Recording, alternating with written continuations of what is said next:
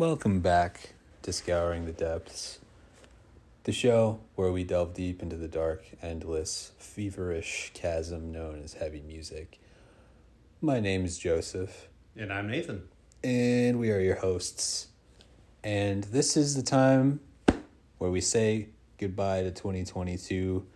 We already have technically, but 2022 in metal.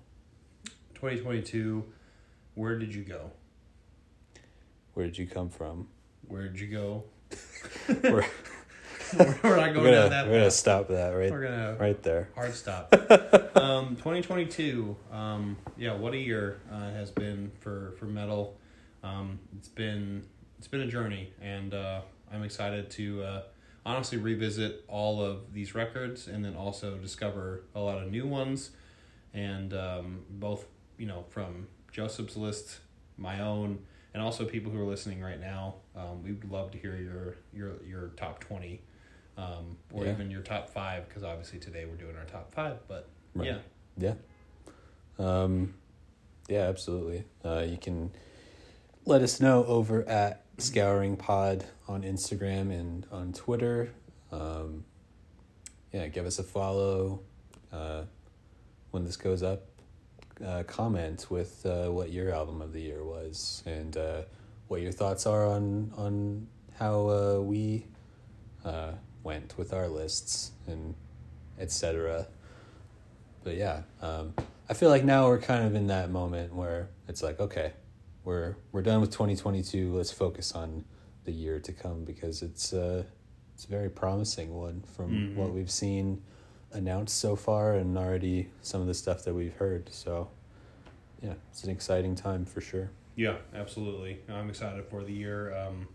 By the time this is out, there's going to be some great records that January has already produced. We're really falling in love with Ahab's new record. The Coral Tombs. It's probably the first really amazing album of the year. It's really set the standard, and really excited to see how it all plays out. We'll stay tuned. Obviously, we'll have albums in between that where we have mentioned kind of some of our favorites of the week, and got a lot of things going on. And stay tuned for the end of this episode, because we will be announcing what we'll be doing next, of course. So, I guess you want to recap our 10 through 6? Sure. Yeah, let's do that. So, our 10 through 6, what we just talked about last time, my number 10 was Disillusion by the band Disillusion with the album Ayam. The number 9 is Kardashev with their album Liminal Right. Number 8 was Wilderun with Epigon. Number 7 was Gyrea with Mirage. And number 6 was Holy Fawn with Dimensional Bleed. All right.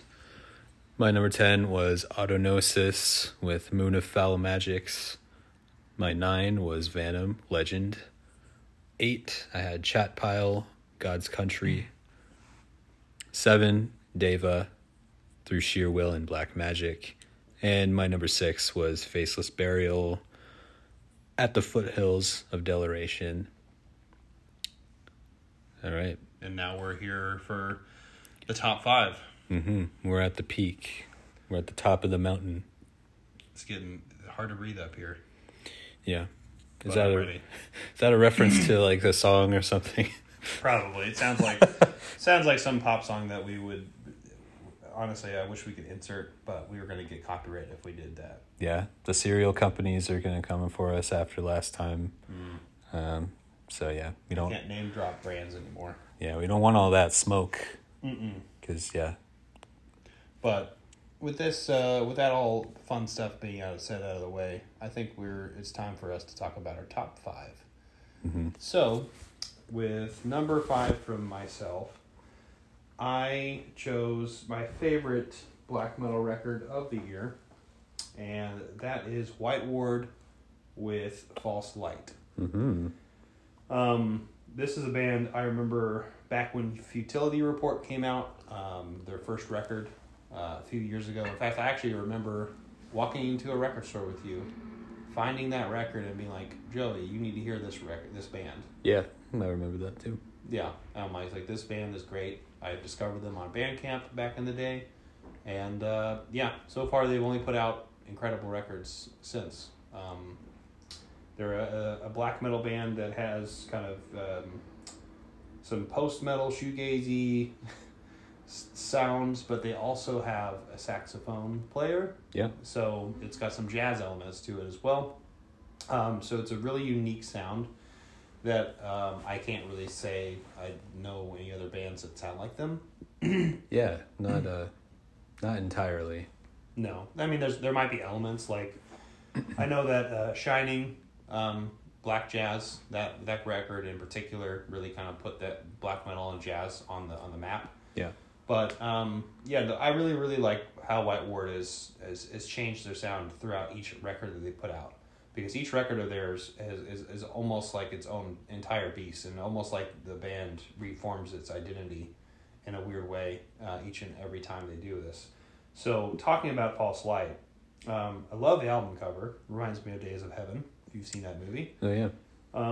But, this is a record that is quite unique because, like I said before, we've talked about a lot of black metal records in the past, in the top 20s for both of us. But this is a band that, has a lot of pretty extreme moments, but also has a lot of elements to where their atmosphere and their breathing room really plays a big critical role to why this band really, shines. A particular moment of this record, without really diving into every single track, that I just absolutely adore, and it's probably my favorite record on the entire album, is Cronus, which is track number 6, which is like almost dead center near the end, kind of. Yeah. But it starts off with like almost like a Depeche Mode style song. Yeah. And then it just descends into the black metal territory because you just hear the and then you hear the blast beats and then the guitar work and then the black metal vocals kick in. But like I was saying earlier, with that like Depeche Mode kind of 80s, almost synth kind of music, you'll get from that type of style. It is something so unique that I've never really heard. I don't know how to describe it, but it is just such a treat listening to this record because it's one of those ones that, like, just like with a lot of the records I've mentioned, these are ones that need to settle. You need to listen to the whole thing. It kind of flows in a way that really it rewards a listen like that. Yeah. So White Ward and False Light. Do you have much else to say? I know you've mentioned it before. Yeah, it's an honorable mention of mine. Definitely one of the best black metal albums of the year. And yeah, there's a lot of bands that have been, using like saxophone in their music, but I don't think anybody really does it quite like this band does, or as well. And just like it's like a seamless kind of blend. Like it just like it doesn't seem like something that would make sense, but the way that they do it, it just really does. Feels like a noir almost. Right, yeah. Especially on their last one as well, Love Exchange Failure. Mm-hmm. But yeah, really great band. I know they've probably been through a lot with them being from Ukraine. Yeah, right. I'm sure a lot of those feelings probably informed this album to an extent. I'm not sure when it was made, but yeah. Yeah, it's a great one. It's definitely an essential for this year. Yeah, I highly recommend it, and that's my number 5. So check out White Ward if you've not heard them. Yeah. All right, my number 5.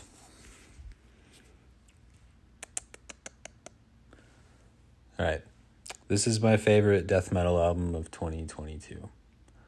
And this has been a really great year for death metal, as I have mentioned before. We've talked about some really great young up-and-coming bands, and our lists and honorable mentions that play this style, but when it came down to who really hit it out of the park the most this year, for me personally, I had to hand it to some OGs. And of course, those OGs I'm talking about are none other than Immolation, Acts of God.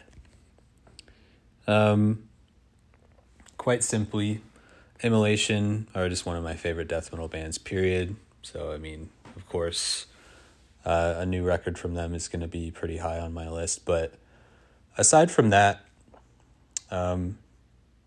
it's just kind of amazing to me, like, how long this band has been around. Mm-hmm. And they still have not lost, like, even a fragment of their intensity, their speed, their complexity. It's all still in there. It's all maybe even more. They found a way to, like, get even heavier at times, which we can say that because we just saw them. Yeah, we just saw them play with Cannibal Corpse, which we mentioned before, but yeah, and like seeing them play some of these songs live really like hit home just how good of an album this was. But aside from that, like being a fan of this band and thinking that they have no bad albums under their belt at all, I still feel like Acts of God is easily like in their top 5 for me personally. Yeah, they just showcase everything that they do well, but they manage to be even more intense, just be even more heavy than ever before. This album feels like it's more memorable than some of their previous stuff, in my opinion. But yeah, I think it's easily the best thing that they've done since Majesty and Decay. And you could even say that it might be the best thing that they've done since Unholy Cult, which, I mean, they're just one of those bands that, like, however you order their discography, however your preferences are, I mean, it's, yeah, there's no, like, wrong way about it. But, yeah, for me personally, this just ranks really high up there with some of their best material ever. So, yeah, that's Immolation, Acts of God, an incredible band. Every release of theirs feels like an event, as it should, and I feel like this album is a good example of why that is. Yeah, this album slays. I mean, I've only heard it a couple times myself, and obviously having seen them, you know, made this a lot more of a treat. But yeah, I'm just excited to check this out again. It's something that, you know, I'm actually not as familiar with Immolation's like discography. I've heard albums here and there, but it's not something I've really delved too deep into. Yeah. So I'm super excited to give this one a listen to, and then also just listen to, you know, their past work, really. So it's always a treat to go into their catalog. I've run through chronologically their albums a few times now, and it's always fun, and it's always just like, damn, all of these are fucking great. Mm-hmm. Yeah. Well, I think we're gonna head to number 4, to probably one of the most emotional records on this entire the entire year period, and one that I didn't expect to actually come out at all. Yeah. Because this is a band that I thought was just gone and done. And I think Joey already knows kind of where I'm going, and I'm talking about the band Cave In with Heavy Pendulum. Mm-hmm. And so Caleb Schofield, who was the lead singer of this band, unfortunately passed away a few years ago. And you know, the future of this band, like I said, is kind of up in the air. I do know that a few years ago, Isis, who is a really big friend of the band, all those members, they all grew up together. They all were in the same music scene. Yeah. Headlined as Caleb Schofield, like remembrance concert in Los Angeles, which I would really wish I was able to go, because it was just like a bunch of post-hardcore, post-metal, you know, all this, the celebration of this band and this man, really. And then also seeing ISIS, which is one of my favorite bands of all time, who doesn't exist anymore, all come together to do something like this. That is something that is really, truly special. But now going back to Heavy Pendulum, like I said, I did not expect this album to come out. Yeah. But yeah, we have, some different vocals come in from various people. But at the same time, it is a band that almost has its guns a-blazing, almost a renewed vigor to it and a renewed sound. Cave-In's a band that, if you are familiar with them, they're pretty all over the map. They're an alternative rock band, I would say, mostly. Yeah. In the earlier days, they were more in like metallic hardcore, akin to Converge. Right. Yeah, but a little bit more cleaner too. Like you could sing along to their songs. It's a little bit more like that.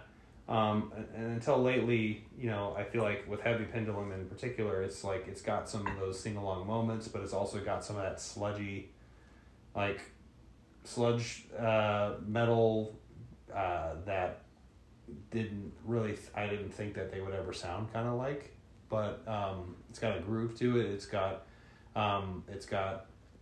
something that is like punch you kind of in the stomach, but it also like will like make you headbang.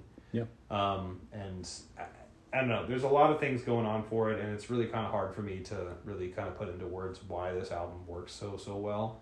But yeah, like I said, it's just really something that has a really good balance to the music itself, plus the fact that this is something that almost feels like it shouldn't have happened, and unfortunately things like that will lead to something that is brilliant like this.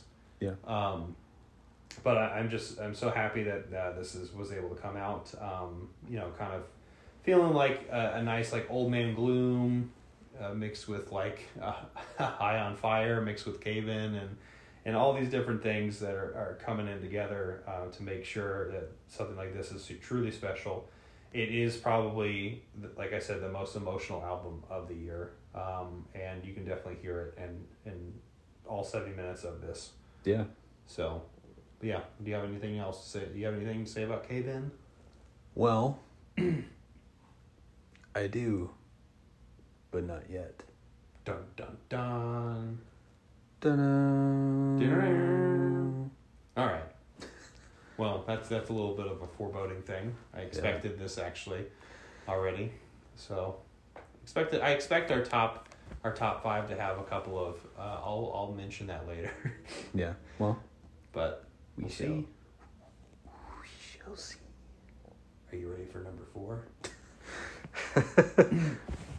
Aye, Captain.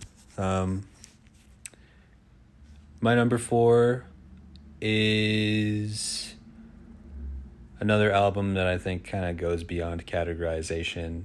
It's probably the scariest thing I've heard this year. Just like completely unnerving and just like, yeah, just really creepy. But I knew from the first time I heard this back in February of last year that it was a really special album and a completely singular one. And this one is by a band called Aviturn, and the album is called The Ailing Facade. And basically, Aviturn, if I were to give like some sort of a elevator pitch on what these guys sounded like, I would say they are dissonant death metal, sort of like Imperial Triumphant, but instead of being influenced by jazz the way that band is, Aviturn is more influenced by industrial and avant-garde music and experimental stuff. But that definitely doesn't give them complete justice because, yeah, they sound like just completely unlike anything out there. I heard this thing and just was utterly captivated by it and also just kind of freaked out by it. I know you were just talking about ISIS, and the vocals on this definitely remind me a lot of like Aaron Turner a little bit, which is very interesting. But yeah, this album just has like a sort of like urban feel to it, sort of like Imperial Triumphant, like I had mentioned.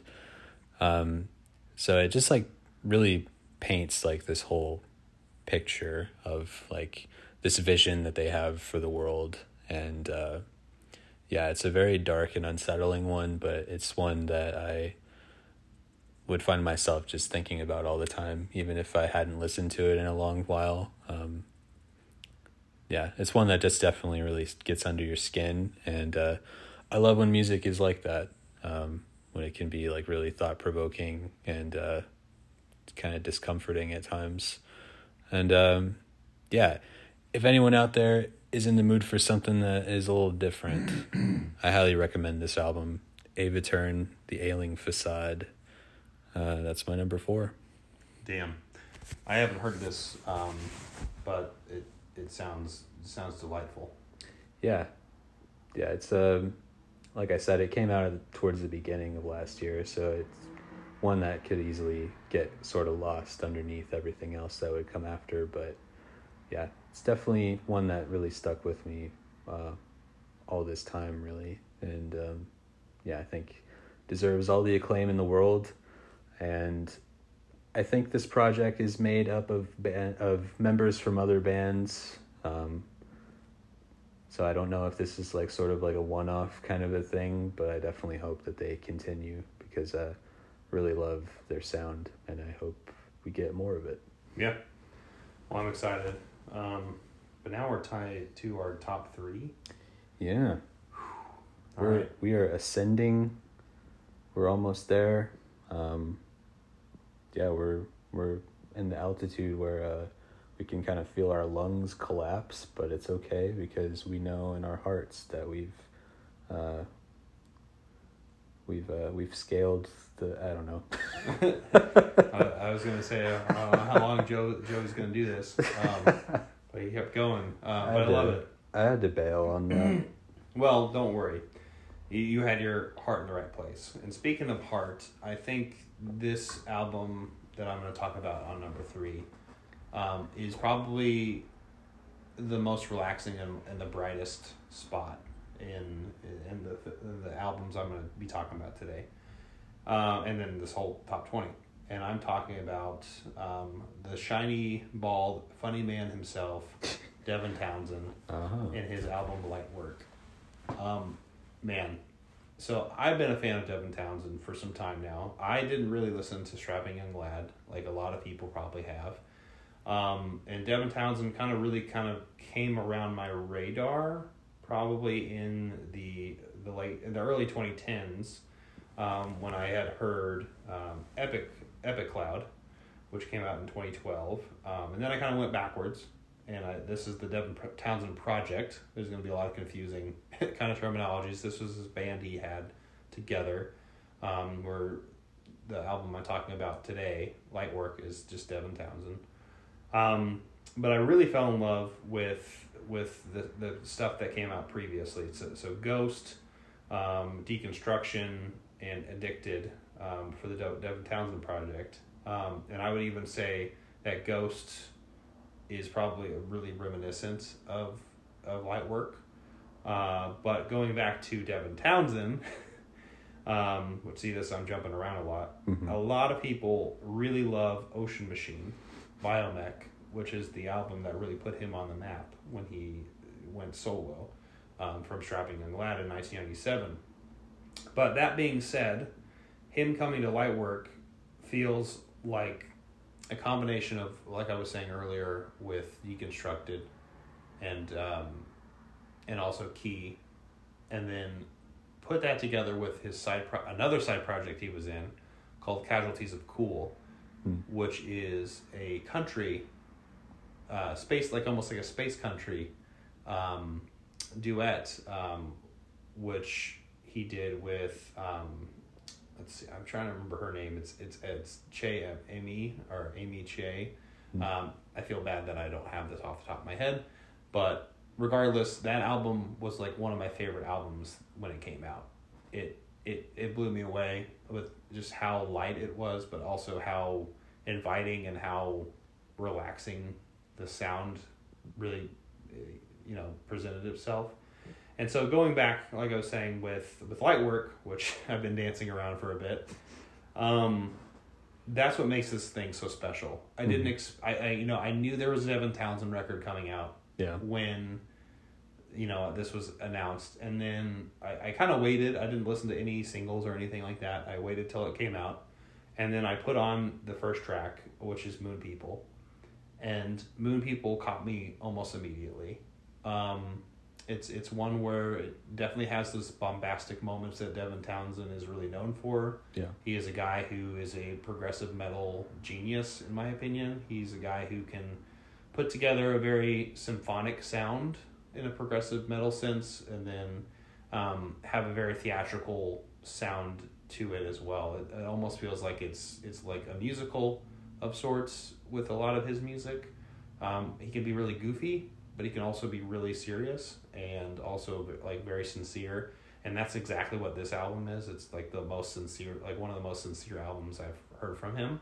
But going from that Moon People song to Lightworker, that's when I was sold that this album is going to be one of those relaxing ones where I can easily just like float on a river and be like just transported away. Mm-hmm. And yeah, like I said, this is a band that just like relax, take your time, breathe, realize that like, life's good. That's what this album is. Nice. And I really, really love it, and I cannot stress how much fun and relaxing this album is for people. So check out Lightwork if you've not heard it. Yeah, but I think it's important to have, to balance out all of the aggression of metal with something that, allows you to kind of decompress, like that one sounds like it has. Yeah. I think you would dig it. So, and if anyone is a fan of Devin Townsend, obviously, you know exactly what you're getting into. Yeah, the only Devin Townsend album I've listened to is the one he did from 2019. I don't remember what it was called, but I thought it was pretty interesting. Definitely outside of my normal listening, but I appreciated the ambition of it. So yeah, I've seen him live before, and he's a lot of fun. Nice. I think he's definitely like one of the most fun people in metal. Yeah. And there's he's just a really smart dude too. Nice. So anyway, yeah, check it out. Alrighty. My number 3 is one that you just mentioned a minute ago. Oh. And that is Cave In, Heavy Pendulum. I was not super familiar with Cave In before this album, but I was obviously familiar with some of the other projects that the members were involved in, like Stephen Brodsky I know of from Mutoid Man. And of course, Nate Newton came in to sort of fill the spot left by Caleb Schofield. And of course, Nate from Converge is, Converge is my favorite band, so won't really need to go into that because I've already done that at length on this podcast. But yeah, so while not really knowing about Cave In's sound specifically, I was still very much anticipating this album, just considering who was involved. I was just really blown away by this record. Like you said, it's kind of a miracle that it happened. But yeah, it's just one of the most moving, emotionally charged experiences of this year for sure. And plus, it's just one of those albums, like we've talked about before, that just feels like it takes you on like a journey. Like the album feels like it has like a sort of narrative running through it, just from, each song having like a totally distinct vibe and sound, and it feels like it's where it is placed in the track listing is very important for the whole. So yeah, it has that quality, and plus just the songs are just like so catchy and so memorable. Like you know, we kick it off with New Reality. New Reality is just it's playing in my head this entire time you've been talking. Yeah, it's just like it's such an earworm, but it's just, you know, got great riffs.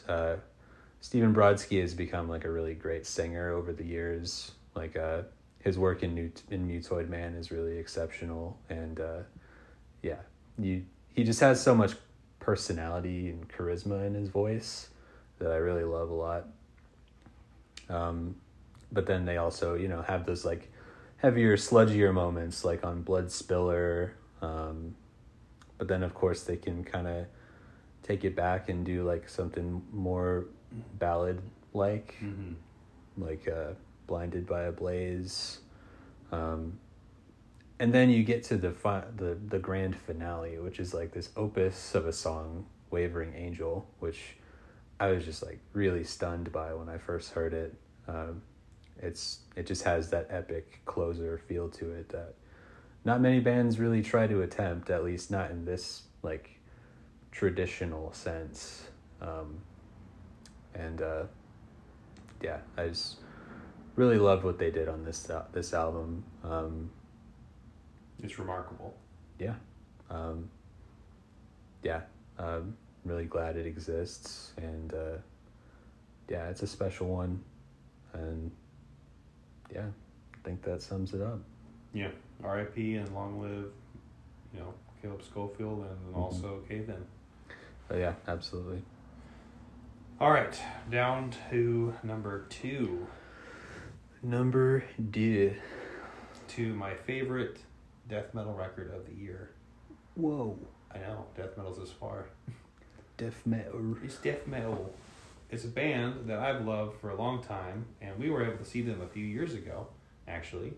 And I'm talking about Revocation with Nether Heaven. Uh-huh.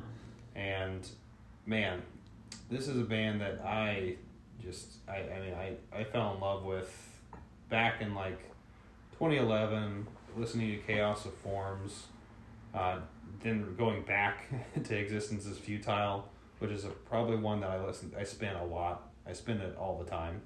But yeah, they've been so consistent. They've been putting out records left and right since that time. They've done 8 now, which is just insane to me, with a really remarkable EP too, and Pterogenesis, which they did with Scion AV, which the car company Scion. Right. Yeah, apparently they had these EPs that they had with bands. That's weird. Which is crazy. Yeah. But yeah, great EP. One of my favorite EPs. It's got a really cool bug on the front, so check it out. It's really good.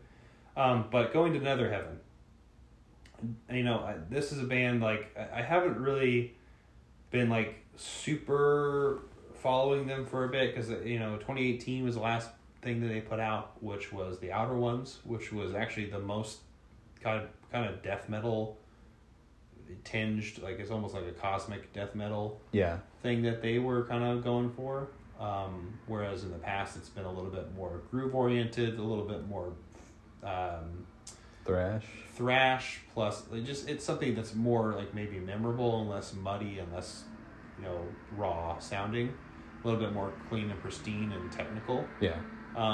But they've kind of gotten the heavier, darker route lately, and Nether Heaven continues down that path in a way, and just brings, you know, all these really heavy hitting tracks that you know, just one after the other just keeps hitting you. There's only 9 tracks here, and I will say that the one that really sticks out to me the most, kind of just, you know, mentioning, you know, I know I mentioned with Cave In earlier, a truly special album here.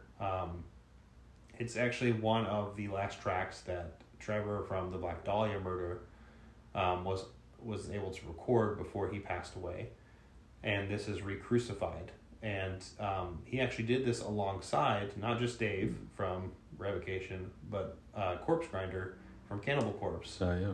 And so this is an amazing end to an album. Yeah. Because you have, three really distinct voices, legends in their own right, all coming together to, put this big wall of sound in your face. To a song called Re-Crucified, which is amazing because it's exactly what all of them have so much fun doing. Yeah.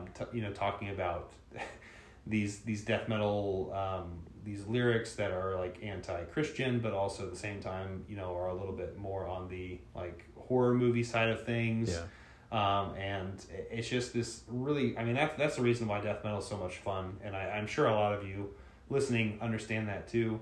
Like, to me, this is fiction for me. But like, it's just so much fun to kind of like see brutality mixed with fantasy. Yeah.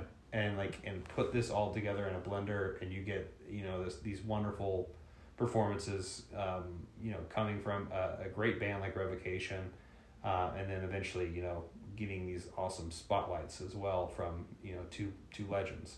But like I said, besides just that track alone, this album really does offer a lot, and it's one that I've spun the most, except for my number one, which I haven't got to. This is the album I just spun over and over and over again. I just had so much fun with it, and I can't stop listening to it. So if you have a chance to listen to Revocation, it's a little bit more on probably the accessible death metal side, but I absolutely love it, and I highly recommend it. Yeah, that's a great album.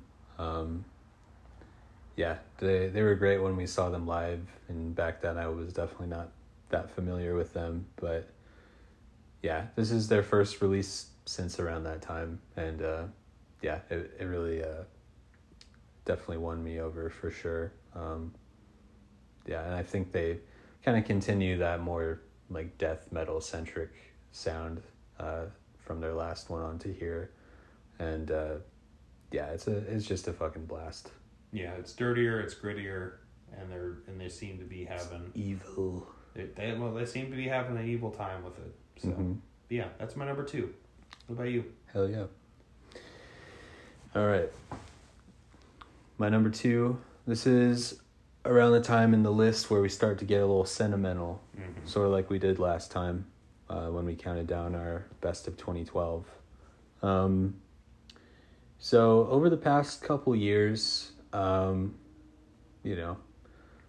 definitely not the only one that has found them to be considerably challenging years for many reasons that I won't really get into, but rough times. But something that I have kind of done during those years as like a just like, I don't know, a change, was I started listening to a lot more classic heavy metal, like a lot of stuff from the 70s and 80s. I remember there was like almost like a personal project I started, which I like a lot of those didn't really finish, but that's okay. But where I basically was just like, I'm going to listen to all of the best heavy metal albums of all time from in chronological order, from the first Black Sabbath album to like the end of the 80s or whatever. And though I did not get super far in doing it, Yeah, it's long. Yeah. I still had a really great time doing it, and I've really gained like a really big affection for that style of music. Just for the fact that compared to any other kind of music, or any kind of music that identifies as metal, it's the kind that makes me feel the most lifted. Like, it's the kind that lifts my spirits more than you would expect a metal album or metal albums to do. And that was something that I was definitely in need of a lot of times throughout these last few years. And so that's why my number 2 and number 1 are both heavy metal albums. And my number 2 is the first, and that one is Sonia Loud Arriver. Now, this was an album that I first heard when it came out back in like August. It was released by Cruz del Sur, which is a really great label for this style of music. And when I listened to it at the time, I thought, yeah, this is really cool, really good. I'm enjoying it a lot. But then months later, I went back to it. And then when I went back to it, that's when I got like obsessed. I got obsessed with this thing. It is, you know, obviously traditional heavy metal with like a post-punk goth glam kind of edge to it. It has these sort of different tones in there, and it just all kind of culminates to like this one like very specific, very unique sound that I just absolutely loved, and just like I said, just got obsessed with. And just like I listened to this, like the amount that I listened to this towards like the end of this year, like made it to where it was like at the top of like my, like towards the top of like my you know, like wrap up on like the streaming platform I use.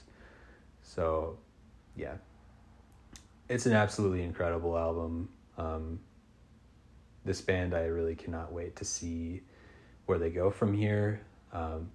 I really want to see them live, because their music and just like how fun and like triumphant and just like awesome it is. Like it just sounds like how I envision their live shows. They just sound like they would be just the most fun thing ever.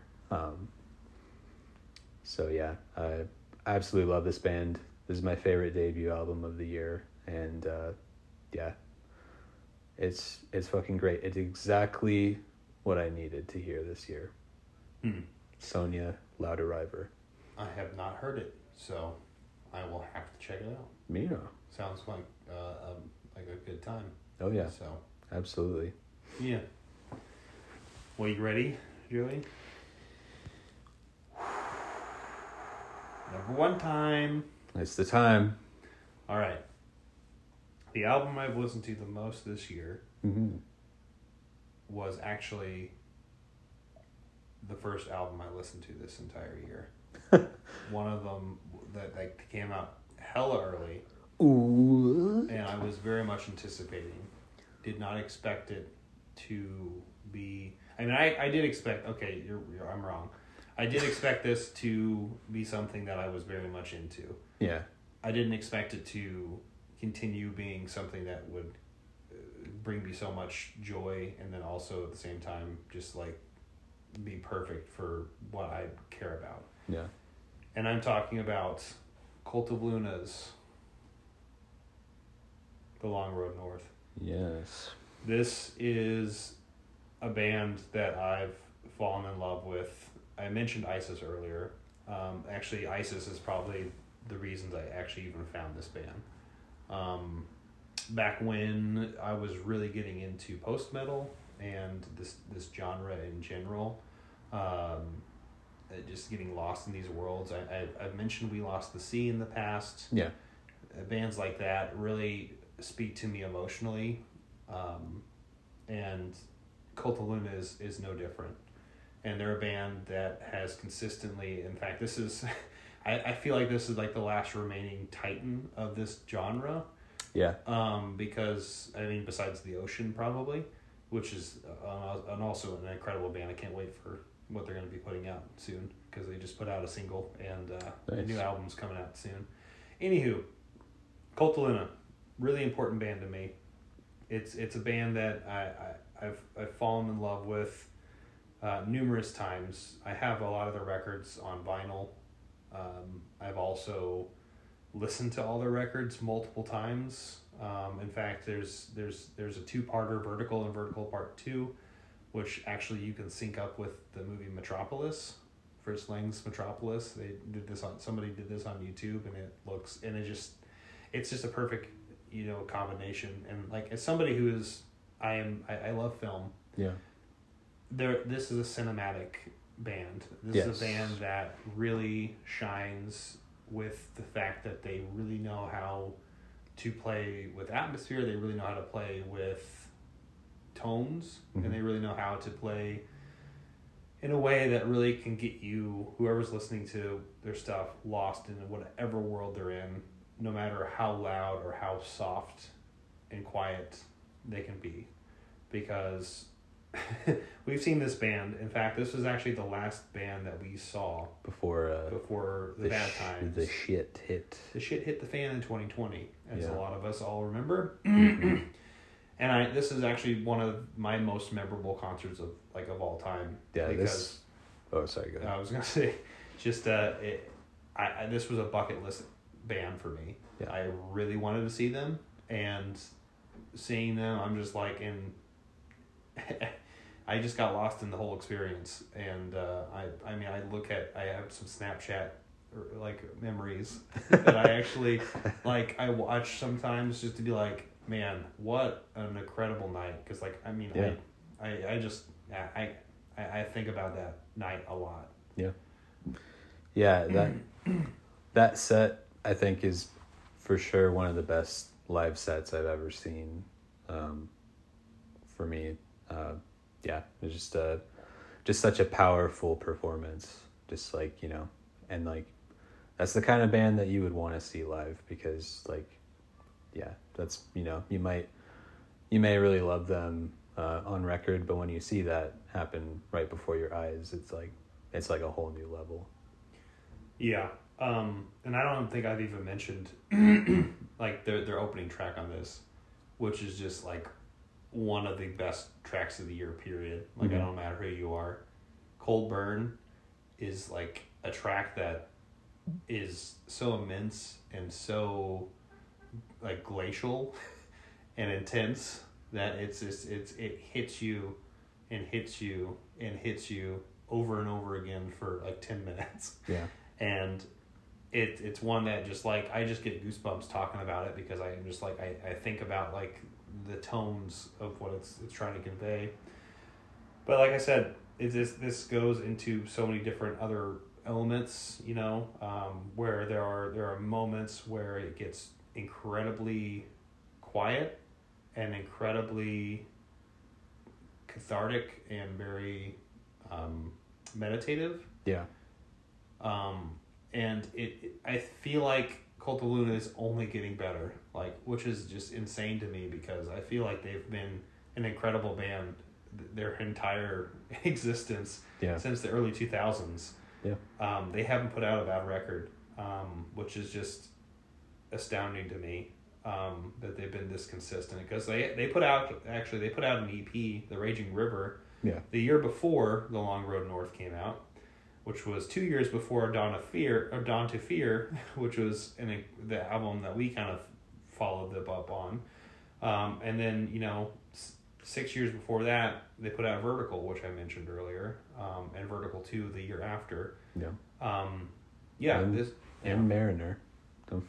Can't forget about Mariner. Oh, and Mariner with Julie Christmas, which isn't popping up in here. That's probably my favorite thing that they've done. Yeah, which is one of the best collaborations I've ever heard. Yeah, absolutely. Talk about something that initially I was like, I don't know what this really is going to be, and then it fits. Yeah, it just works so well. Yeah, it's just a band that I'm in love with. These Swedes are just some of my favorite people when it comes to the music that they make. Yeah, and something that I really loved about this album is, sort of how they collaborated with Julie Christmas on that album. They brought in those guest contributors for The Long Road North, especially with Colin Stetson, who is a musician that I really like. I really love his work, his film scores that he's done over the years. He did the score for Hereditary, to name one. But yeah, his saxophone definitely adds quite a bit to this, and the other guest contributors as well, who the names of which I cannot recall, but yeah, I think the way that this band like likes to collaborate and likes to invite people to add to their sound and like make this particular record into something different and something that stands apart from what they've done previously, I think is really cool. And it's just one of the many great aspects about them. Yeah, and I also I don't think I mentioned that. I don't know much about it, but I know there's a video game aspect to this as well. Oh yeah? Actually, yeah. Look into that, other people who are listening to this. I haven't really delved too deep into it, but there's like your homework. There's a visual video game aspect to this, which is really unique. But yeah, no, Cult of Luna, this is my favorite record of the year. It came out really early, but it's one that stuck with me. It's something I can't get out of my head, and it's probably something I'm going to be listening to on the way home. Yeah. A long road north is worth every ounce of your attention, and I hope that it's worth the journey. Yeah, I hope you enjoy it, and yeah, that's my top 20 of the year. Hell yeah, dude. What's your number one, dude? Dude. What is it? Well, I gotta tell you something, dude. My number one, like I had mentioned before, 2 heavy metal albums top my list. This one, if you're doing the math at home and you're thinking, what's another heavy metal album that came out this year that was a big deal? Well, chances are that album that you would have come to mind is the one that is my number one. And that is Sumerlin's with Dream Killer. And now Sumerlin's is a project that is mainly like a super group of different people, spearheaded by Arthur Rizek, who some of you may know as one of the best producers in metal right now. He's worked with a lot of great bands. He produced the Sonia album, which I just mentioned. He produced the Municipal Waste album that came out this year. I'm pretty sure he also did the Creator album that came out this year as well. Yeah, he's just one of those guys that everyone kind of, it seems like, wants to work with at the moment. And I also love his other band, Eternal Champion. So yeah, I'm very much into anything that he does or is involved with. And he, along with Justin DeTore, who you might know from Innumerable Forms and Dream Unending, he does the drums here. And yeah, this is this project's second album, their first being from 2016 with a different vocalist. The name of him escapes me at the moment, but he is the vocalist from Atlantean Codex, Phil Swanson. And I really love that 2016 album as well. But for Dream Killer, they brought in Brandon Radigan of Magic Circle, which is a really incredible Doom band, traditional Doom. Yeah, his vocal performance on here is a huge reason why I love this album so much. There's just such a sincerity and like real like heart in the way that he sings, and plus his range is just unbelievable. I have no idea how this guy sings the way that he does, but yeah. And the reason why this album managed to be so high on this list is because, even though it came out in September, it still has found a way to be sort of a part of my listening throughout the entire year, because towards the beginning of 2022, they released a one-off single with a B-side that was a cover of a Fleetwood Mac song, I'm So Afraid. And the first single from the album was also a part of that like little one-off release at the beginning of the year, which was the song Heavens Above, which is the second track on the album. And I feel like I listened to both that song and the Fleetwood Mac cover, I think, like, pretty much every day, like, around the time that it came out. Just because, like I had said before, like, this kind of music, like, when I need to have my spirits lifted, if I need to really, like, feel alive, this is kind of what does it for me more than just about anything else, really. And Heavens Above, I feel like it's a song that you would absolutely hear on the radio in, like, 1984. Like, it would be, like, a smash hit at that time. And I think, like, the really special thing about this album is it feels like all of the guys that came together in this band to create it, it feels like they have, like, such a affinity and true love for this style and this era of metal, and they calibrated this record so perfectly to emulate that it feels absolutely like if this album came out during that time, it would be a classic that we would be talking about with the same kind of reverence that we have for, you know, records from bands of that time. Mm-hmm. Like, I feel like it stands quality wise of the songs. And even though it still stays, like, very much, like, you know, it doesn't feel just like a gimmicky, you know, it doesn't feel gimmicky or like they're just replicating it in that way. Like, every song still feels very distinct. And every song still feels like it brings something new to the table, and it just makes for such an engaging listen from front to bottom. And yeah, this album is just, it's the one that I listened to the most from myself this year. And towards the end of 2022, I was thinking, like, man, I think this has to be it. It feels kind of weird that it's my number one, but, like, it makes the most sense to me because it's the one that I went back to the most and still gives me joy from, you know, even from the first time I heard it up until now. And yeah, I feel like, you know, a favorite album of the year for me has to be the one that really feels like it hits home the most in that exact moment. And this one certainly is that one for me.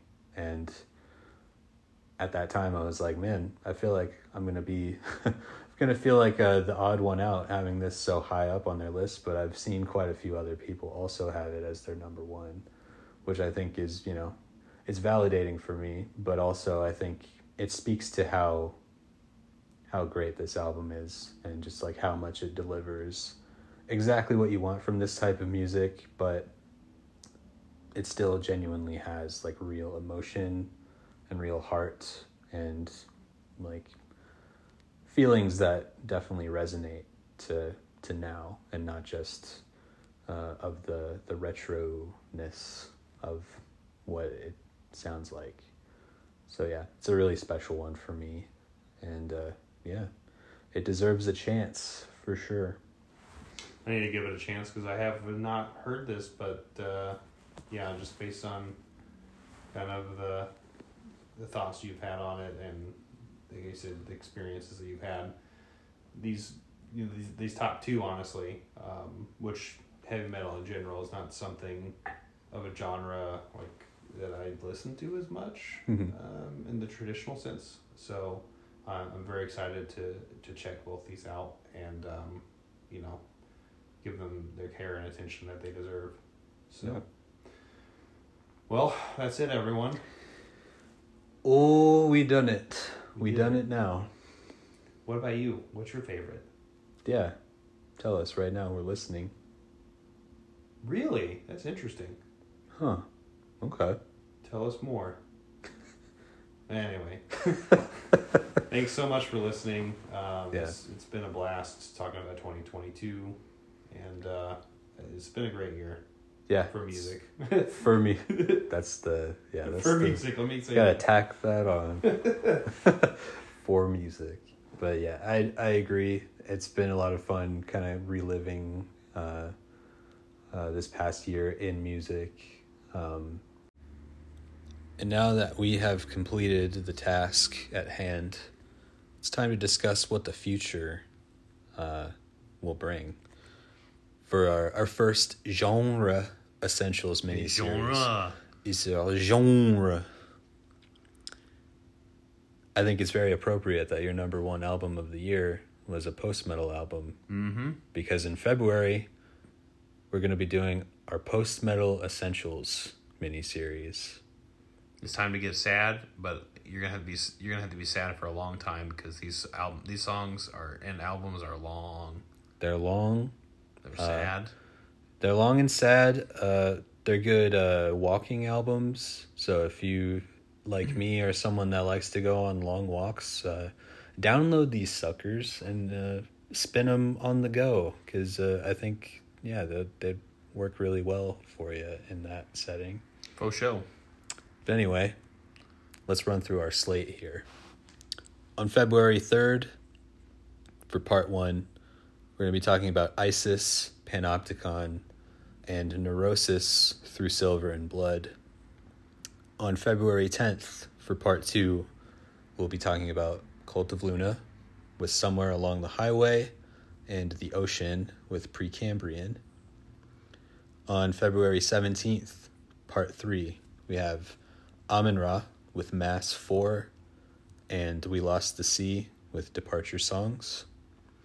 And then to cap it all off, on February 24th, part 4, we have The Fire in Our Throats Will Beckon the Thaw from Pelican and Russian Circles Station.